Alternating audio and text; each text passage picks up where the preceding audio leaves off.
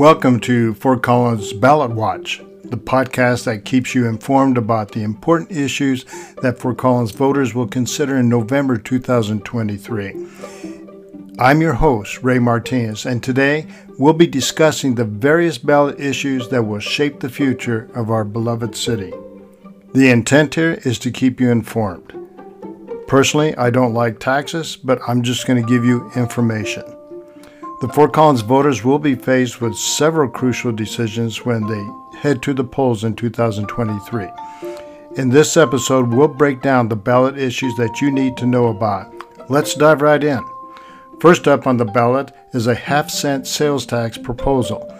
This tax would serve a triple purpose: funding parks and recreation maintenance, including pools, with 50% of the allocation.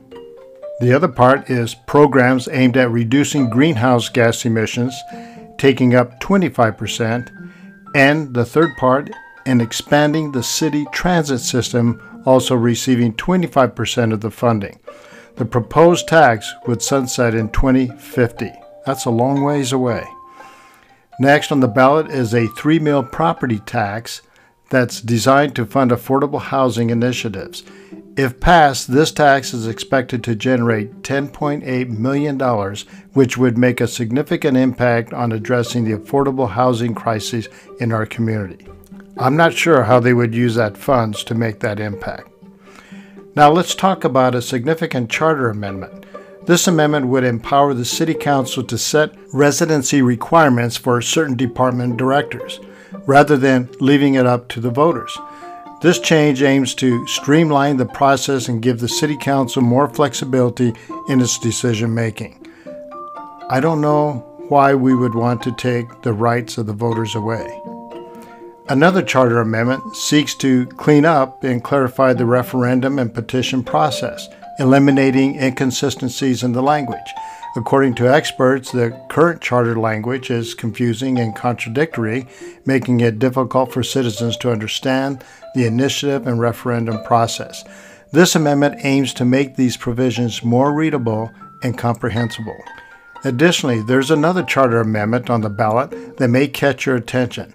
This one aims to align the city charter's language with the Colorado State Constitution, allowing convicted felons to run for office. It's a change that reflects broader legal standards and principles. Lastly, there's a potential sixth item that still is uncertain at this time. It concerns occupancy limits, particularly the city's U+2 residential occupancy regulations.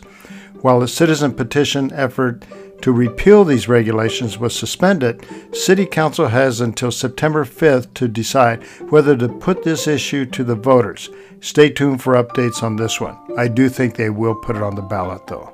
That wraps up our overview of the ballot issues that Fort Collins voters will consider in 2023.